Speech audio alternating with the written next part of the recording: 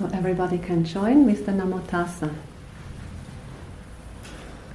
Namo Tassa Bhagavato Arahato Samma Sambuddhassa. Namo Tassa Bhagavato Arahato Samma Sambuddhassa. Namo Tassa Bhagavato Arahato Samma Sambuddhassa.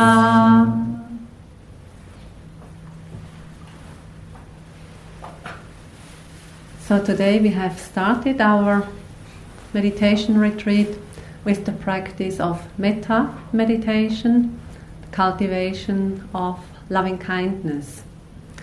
And so in this talk I will highlight some aspects of Metta and the Metta meditation practice. And I want to begin with a quote of a Tibetan Buddhist master, Dilgo Khyentse Rinpoche, a teacher who had passed away some years ago.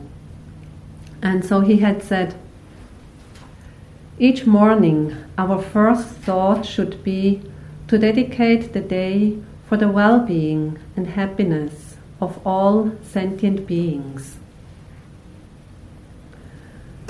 In other words, this is Metta. Metta as the wish for the well-being and happiness of all living beings. And as we have come to see through actually engaging in the Metta meditation practice, this benevolent wish for the well-being, for the happiness of all living beings can be expressed in various ways. Can be, may all beings be well, happy and peaceful. Or it could be the wish, may all beings be free from danger and harm. Or a wish like, may all beings be safe and protected. Or may all beings live at ease and in peace. Or it could be, may all beings be free from all kinds of suffering. So all these different metta wishes boil down to kindness, to a benevolent attitude towards all living beings. So first of all, I want to say a few words about how we speak about metta. Because the words we use, they can be either misleading or they can direct us in the right direction. So when we talk about metta meditation, good words are to cultivate loving kindness or to develop metta, loving kindness, or also to radiate metta, to radiate loving kindness is a good way to talk about it. I have heard Dhamma teachers using the word to send metta, to send metta to somebody else. And actually also in the Burmese language, they say metta pore, so to send metta to somebody. But when we speak of to send metta to somebody, this can be misleading and even undermine our practice. So let's say the instruction is send metta to your friend or send metta to your teacher. And we know the word to send something to somebody, like in those times when we were still writing letters, bringing them to the post office and sending a letter to somebody else, then the other person would find a letter in their letterbox, get the letter, receive the letter. Nowadays, people send messages or send emails. Again here, we write something, use this electronic device, push a button and send it off, and then the other person receives the email or the message. So then if we speak, or if we say to send metta to your friend, then people might have the impression that through their practice of metta meditation, they have to send the metta to this other person. And, if they are doing the metta practice right, if the metta is strong enough, then if they are successful, the other person gets the metta, like getting a hit of metta, thinking if this happens, then they are successful in their practice. However, it's not like this at all.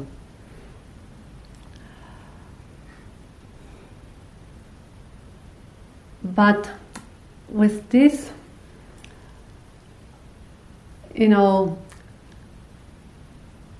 our metta practice, when our metta has become strong and powerful, it actually will affect other people. It will have an effect on other living beings. But this happens on account of the power of metta, and not because we are sending it to the other person. As I have explained this morning in the metta meditation instructions, we take another person, another living being, as the object for our metta meditation. This is a helpful tool in order to cultivate this quality of metta in ourselves, to develop it in our heart and mind. So there is no need to send anything out.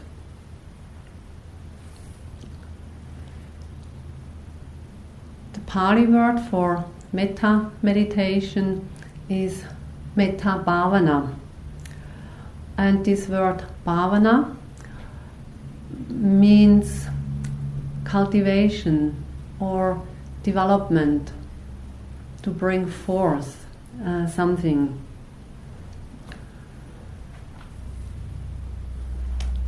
So the practice of metta meditation is all about developing or cultivating the quality of loving kindness and benevolence in ourselves.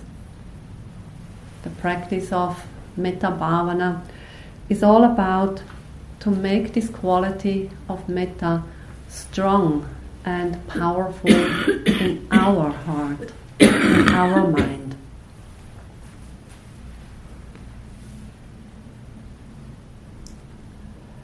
But as I said, as a natural unfolding of this practice, as a natural result of the metta practice, or as a natural side product of the metta practice, other people, other living beings do actually benefit from our metta. There is no doubt that strong and powerful metta does have effects on other people, on other living beings.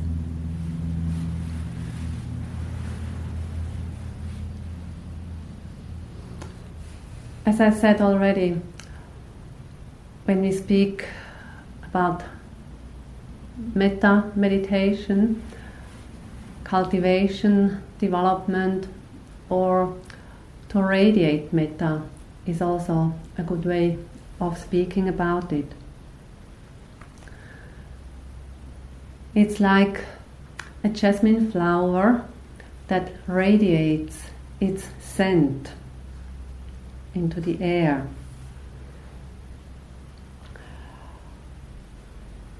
If there is just one jasmine flower, then the scent that it radiates is quite faint. But if we have a whole bunch of jasmine flowers, then the scent radiates quite strongly. The jasmine flower has no intention to send out its scent. It's just natural that the jasmine flower radiates its scent. So it happens by itself. It's just a natural occurrence. And likewise with the metta. Once the metta becomes strong and powerful in our being, in our heart and mind, then it naturally radiates out. It naturally pervades the air, the atmosphere around us.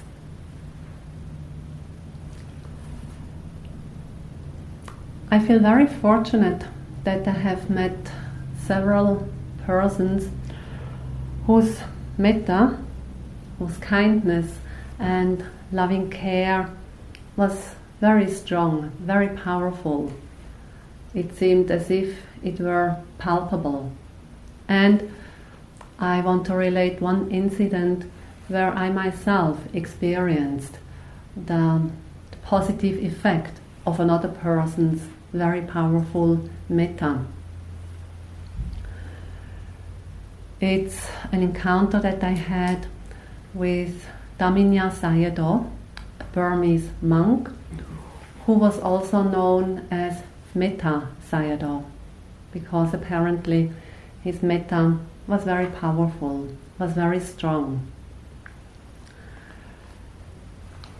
He lived in a monastery southeast of Yangon in Burma, and one time I had the opportunity to go on a pilgrimage to visit Daminya Sayadaw. I had been practicing meditation in Yangon at the Chamya Meditation Center beside Ujjanaka. I had been practicing for about 4 months, I think, and then I stopped practicing, and at that time another Swiss meditator was there, a friend of mine, and there was also a Malaysian monk practicing, and he had some support. He had some Burmese supporters, and it was actually these Burmese supporters who organized this pilgrimage to see Daminya Sayadaw. And they asked whether my friend and myself wanted to follow. And my friend and I said, yes, please, we would like to follow. So we had to leave very early, about 3 o'clock or 4 o'clock in the morning, with a car. At that time the roads were very bad, and so around 10 o'clock we came to a river which we had to cross on a ferry. There was no bridge at that time. So we crossed the river, and then it was time for lunch. At that time I was a nun, and also the Malaysian monk, being a monk, so we had to eat before 12 noon. On the other side of the river there were a few restaurants, guest houses, and this Burmese family, they knew the owners of one restaurant and guest house, so we had lunch there. big feast, and because it was also a guest house, they offered us some rooms to take some rest, to lie down. So my friend and myself, we had a room, lying down. For me, just very briefly, very soon, I had to get up and run to the toilet. So something in the food did not agree with me. So I got the runs. Lying down a little bit, running to the toilet again. Lying down a bit, running to the toilet again. So while the others had rest, I had many trips to the toilet. And then they said, now we have to go on, drive to Daminia Sayadaw's place. And I thought, how will I make it in this car? I can't remember how that was, but anyway, we got to that place, and as soon as I got out of the car, my first question was, where is the toilet? So again. And so by that time it was about 5 o'clock in the afternoon, and this Sayadaw is so famous that every day hundreds, if not thousands, of people come to see the Sayadaw. And they have big dormitories where one spends the night, or at least half of the night, because then at 2 o'clock the bell goes off, everybody gets up, and at 3 o'clock one can see the Sayadaw. It's like a little hill in a vast plain, and so the buildings are on the face of that hill, and Sayadaw's place is on the top of it, and there's a huge area, so where all the pilgrims, 3 a.m., gather to get Sayadaw's blessings. However, for a few people, for VIPs, one can see the Sayadaw at 7 o'clock in the night. And our Burmese family, they organized that the Malaysian monk, myself, my friend, and the Burmese family as well could see the Sayadaw in the evening at 7 o'clock as VIPs. So once we had arrived and got our space in the dormitory, I had many more trips to the toilet, and then at 7 o'clock we went to the top of the hill and went into Sayadaw's building.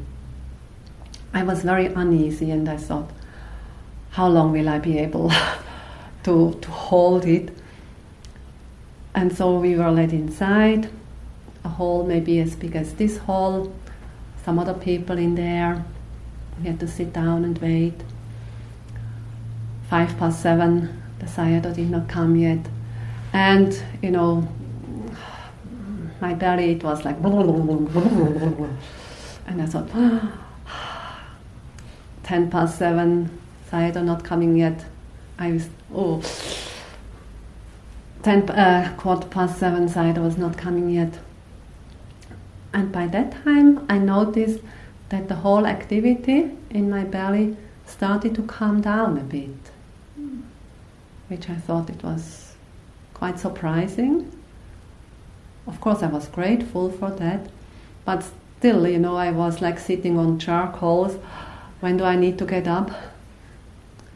And then finally, the Sayadaw came into the room, sat down on his big chair, something like this, and my friend and myself, we were sitting quite close to him, and then he started to give a Dhamma talk in Burmese.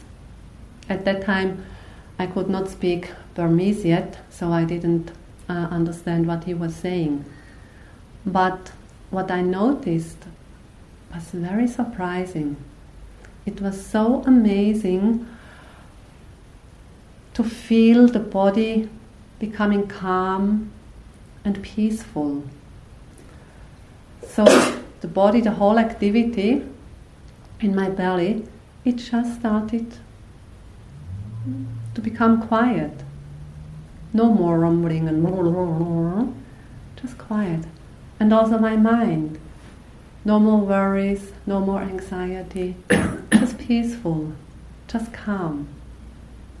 So I sat there, hugely amazed, just witnessing what was happening to me. Was quite unbelievable, but I knew it was true. It was like this. So he talked about half an hour, and after that, people offered him robes and other requisites, and then the traditional dedication and sharing of merits. And then he handed out gifts. So we got the plastic bag with some books and CDs and other gifts. And then we left. And as soon as I stepped outside of his building, the whole activity here in my belly started again.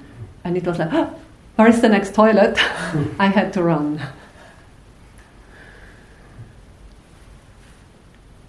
So that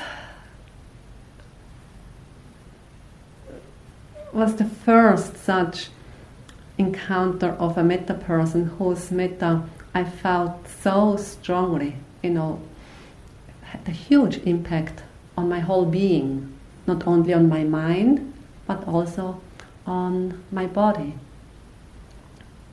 So that was quite amazing to experience myself.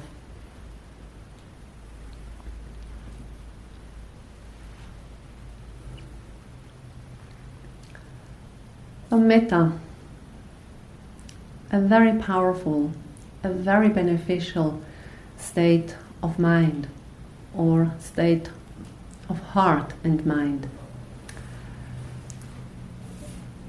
In Pali, it's called metta citta. Metta, loving kindness. Citta means mind, or is usually translated as mind.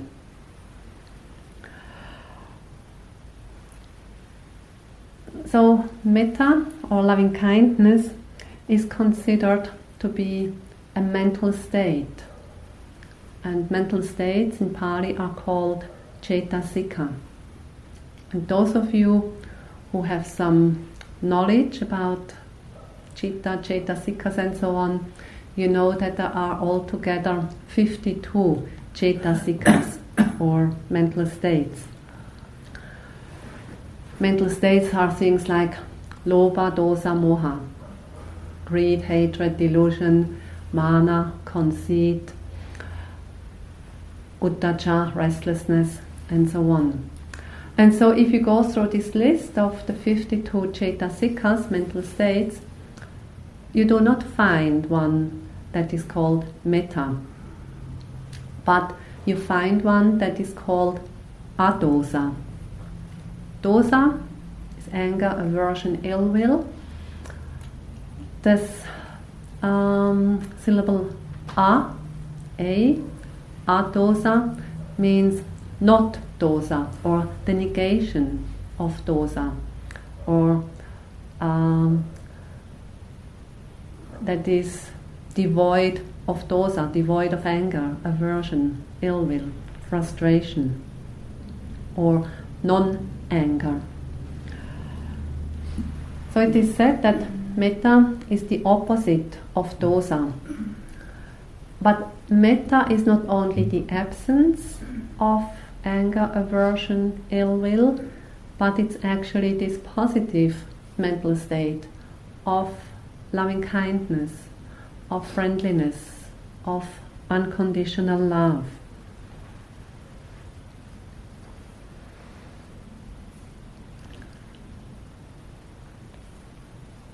Then a short comment on the Pali word citta. As I said, usually it's translated as mind.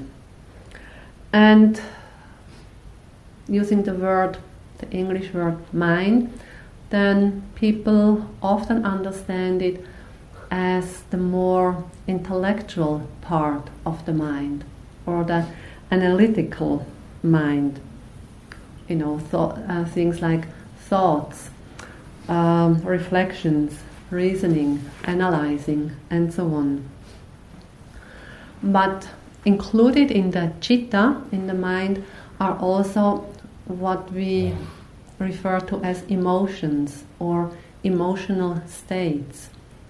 Such things as loving kindness or compassion or confidence or happiness or joy or grief or sadness. And so to be aware that citta also includes these emotional states, I usually use the English translation of the heart and mind, so that both aspects of the mind are included, the more intellectual aspect, but also the emotional aspect of the mind. So heart and mind stands for citta, and this is just one entity. It's not two different things. And when I use the combination of heart and mind, so it's not referring to the physical heart. It's more the heart qualities, the emotional states.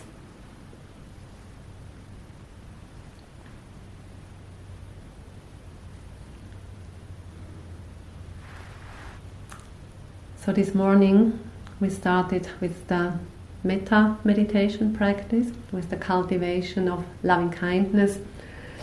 And usually at the beginning of the Metta meditation practice, meditators say that they do not feel anything when they are reciting these Metta phrases, Metta wishes.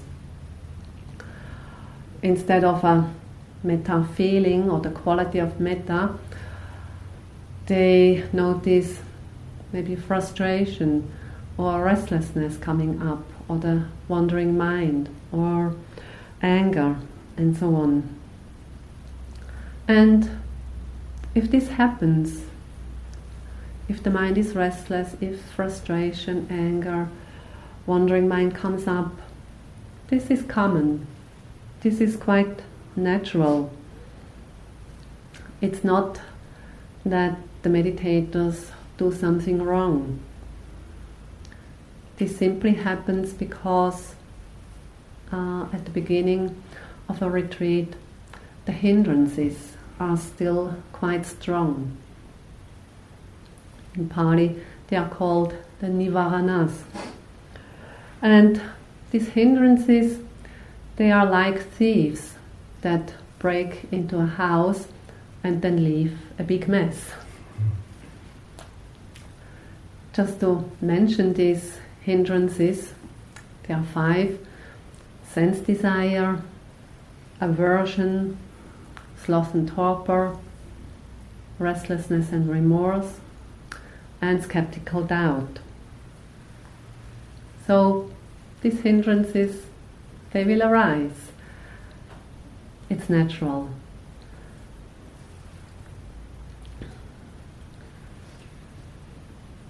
But as I said this morning, whatever arises in the mind, the thoughts, the hindrances, mental images, or other things that arise, we try to ignore these things. We try not to pay attention to them, but bring the mind back to the cultivation of loving kindness. And so that's why we are here. That's what our job is, to do the work of cultivating loving kindness, to make this quality of the heart and mind stronger, to strengthen it through repeated practice.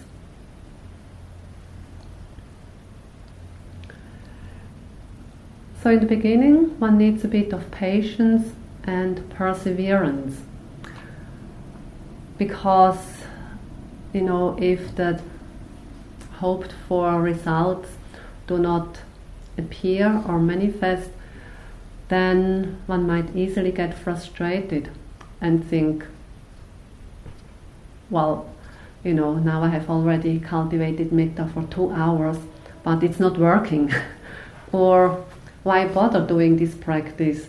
Why just causing myself more misery?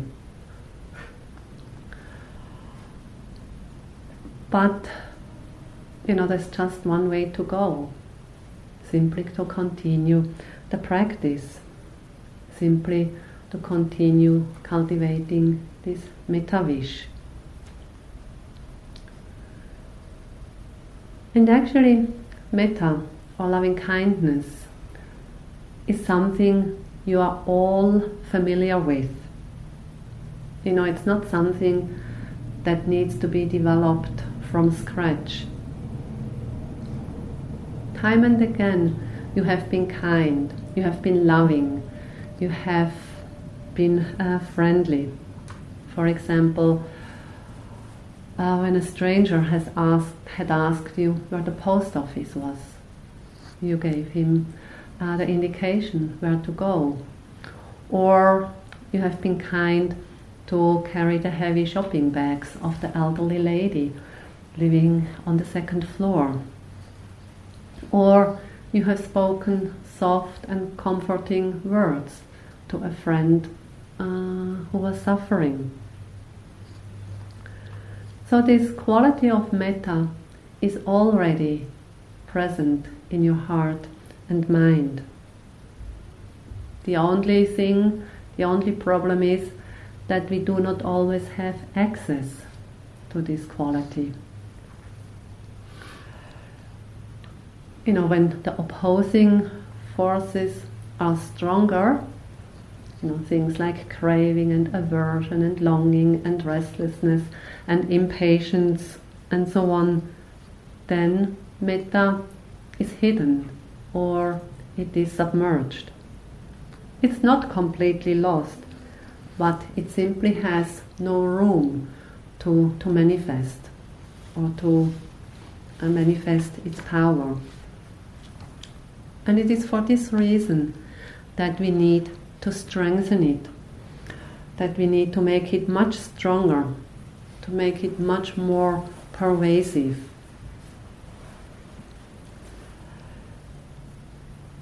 So for the first week of this 4-week meditation retreat, we will be cultivating metta. So it's like we are in the metta gym to strengthen the metta muscles.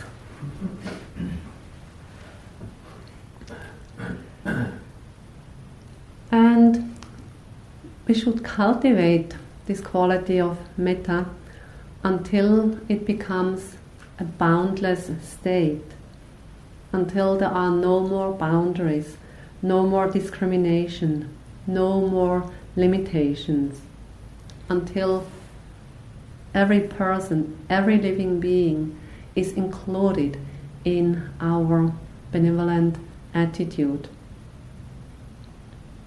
And this in every situation, under all conditions.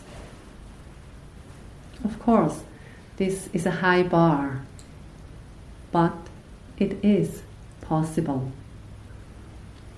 And so, when the quality of metta really becomes strong, pervasive, powerful, then it becomes a boundless state, or as it is also called, it becomes a divine abiding.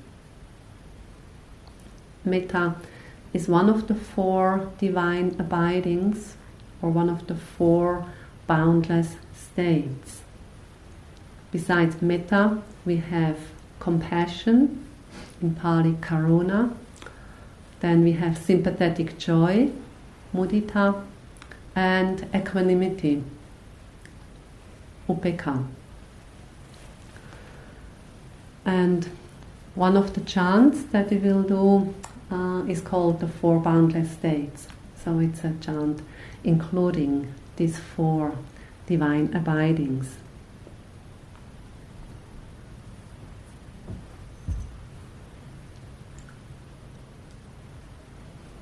the practice of metta meditation can be compared to watering a seed. Pema Chodron is a nun in the Tibetan Buddhist tradition, and she has said, when we repeat the metta phrases, it is as if we pour water on the seeds of metta so that they can start to grow. We all know seeds need water to grow, and some warmth and some light. And those of you who are gardeners, you know very well. You need to water the seeds. I'm not really a gardener, but in spring I plant sunflower seeds to have some sunflowers in the garden. And with the sunflower seeds, it seems to be very easy.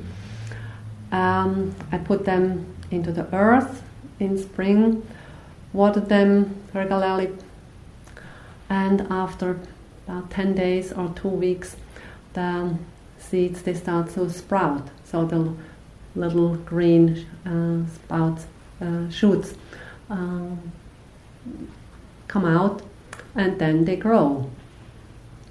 So it's very satisfying with the sunflower seeds.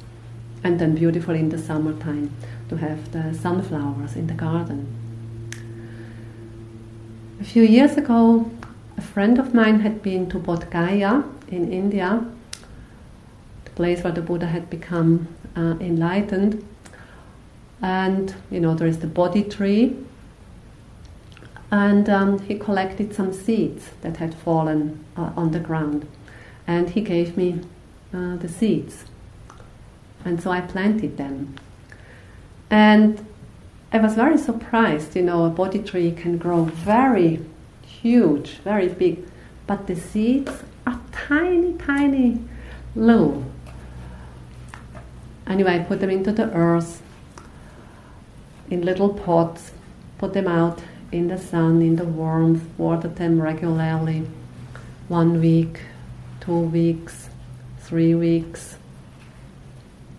Nothing happening yet? No, not yet. Continue to water 4 weeks, 5 weeks, 2 months. Nothing's happening. I thought, oh well, maybe they don't like the Swiss climate. But I persevered. I continued to water them regularly. 2.5 months, 3 months. Nothing. Okay, continue. And then, after about 3.5 months, wow, they started to sprout. I was so happy. And of course, I was very happy and grateful that I continued to water the seeds. If I had stopped after 2 months, I wouldn't have gotten the Bodhi trees. And in the meantime, I still have about 5 of these plants. I had given away many of them, and they had grown so fast and grown so big I had to cut them, otherwise they would not have fit into the room.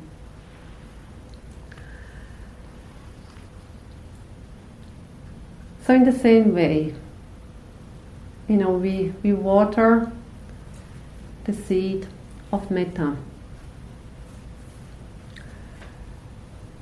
Like each repetition of the metta wish is like dropping a drop of water on it. So at the beginning, if we think we are just repeating these words, this metta wish, but we think I don't feel anything or doesn't really feel like metta. But just doing this much, repeating it wholeheartedly, that's good enough. That's the first step. And by doing so, if we just patiently continue repeating the metta wish, wholeheartedly. With this, we show a willingness that we want to develop loving kindness. So it's like showing the goodwill that we want to do this, that we want to strengthen the loving kindness. And so, as we keep doing it, when there is enough water for the seed and enough warmth and the conditions are right, then the seed will sprout and grow into a plant. Then this quality of metta will become distinct, it will become obvious, and then we know, yes, it's there. And so in this way, it will have a transforming effect on our heart and mind. So this is why you will be told many more times, just continue with the practice. And let go of any expectations of how it should feel or what this metta quality should be, but just trust that doing the practice, it will grow and sprout.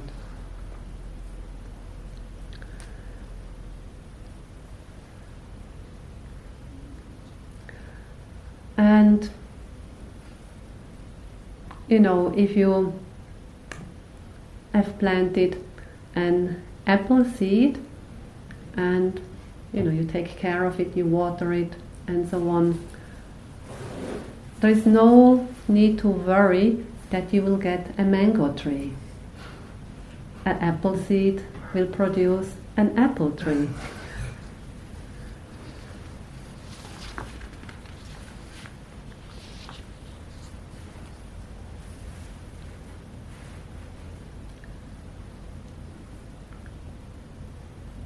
Now I want to quote the Buddha, a quote in connection with metta, kindness.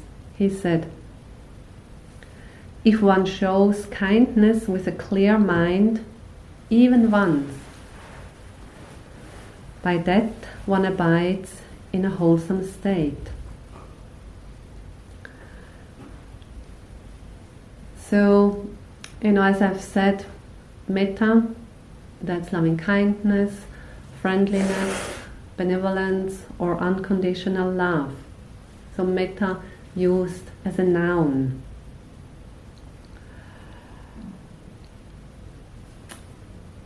And as I said, with the metta meditation practice, we cultivate this quality of the heart and mind to make it stronger, to make it more powerful.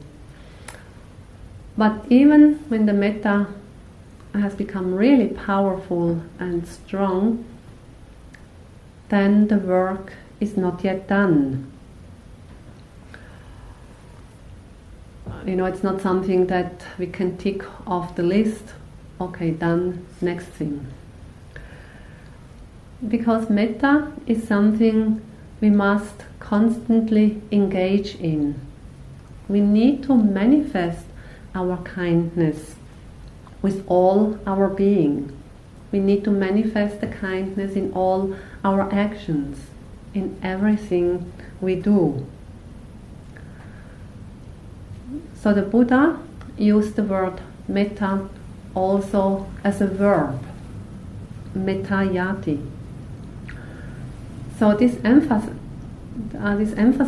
the fact that metta is something we need to do, or we need to enact, we need to embody. Like the Buddha had said, if one shows kindness with a clear mind for living creatures, even once, by that one abides in a wholesome state. So here the Buddha says to show kindness, or we can say to enact kindness, or to manifest kindness, or simply to be kind. to be friendly.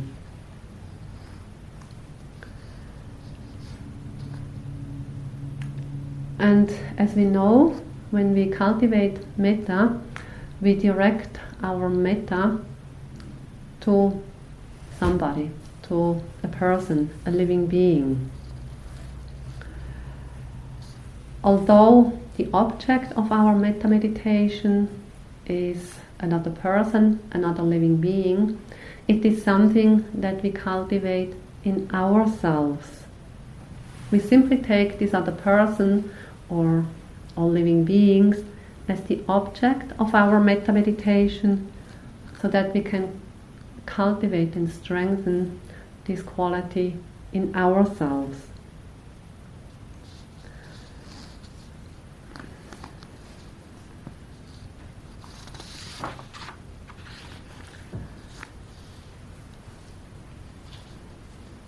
As you know, for the metta meditation practice, we take a metta wish, a phrase, take some words, and they act as a helpful basis and support for the arising of the quality of loving kindness.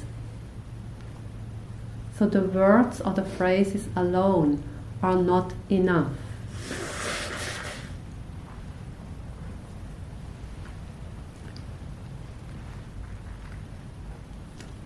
The Buddha had said that nothing changes as fast as the mind. The mind is constantly shifting attention from one object to another. It's constantly shifting between wholesome states of mind and unwholesome states of mind, or shifting between good mental states and bad mental states, or beneficial mental states and detrimental or destructive mental states. And so, even if we have just one moment of loving kindness in our heart and mind, then we have ennobled our mind with a beneficial, a beautiful state of mind. And with that, we have reduced the negativity by one moment. Because when metta is present, in that very moment, it's not possible that anger, ill will, frustration is there. It's not possible that the mind is overcome with craving or envy or attachment. So even if we think that just one moment of metta, that does not really make a difference, it actually makes a difference, a greater difference than we think. Each moment of loving kindness is actually very powerful and can have far-reaching effects. I think we have all experienced times when we are caught in negativity, when everything seems to go against us. And in such moments, it seems so difficult to think a beneficial thought. It seems to be so difficult to think a kind thought. When we are caught so much in negativity, we cannot think of one good reason why somebody should deserve our kindness. But even though it seems to be so difficult or almost impossible, we should try anyway. Caught in negativity, can we try to think just one kind thought, a metta thought, maybe for a person for whom it's quite easy to cultivate metta. In that moment, the kind thought, the metta, might might not come from the deepest place in our heart, but however, already the intention to think a kind thought is turning the mind in a good direction, in a wholesome direction. It's taking the mind out of its negativity. And so, even if it is just for once, for one moment, it will have a transformative effect on the heart, the mind. So thinking a kind thought helps to change the dynamic of our mind and even body. So it makes a difference. So trying to think a kind thought can be the start to get out of the negativity.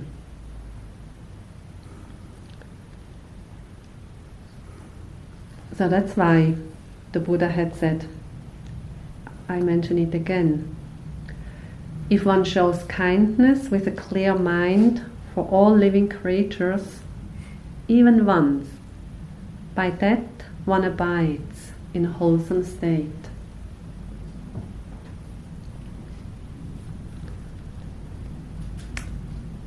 I will end this talk with another quote from the Buddha.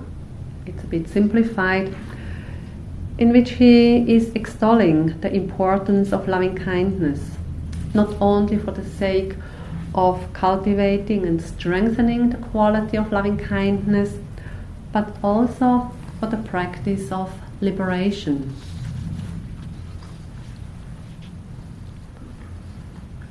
So the Buddha said, and he was addressing a group of monks, that's why he said monks, but we can say meditators, whatever grounds there are for making merit, all these do not equal a 16th part of loving kindness. The liberation based on loving kindness surpasses them and shines forth. It blazes and is bright and brilliant. So let's sit quietly for a few moments.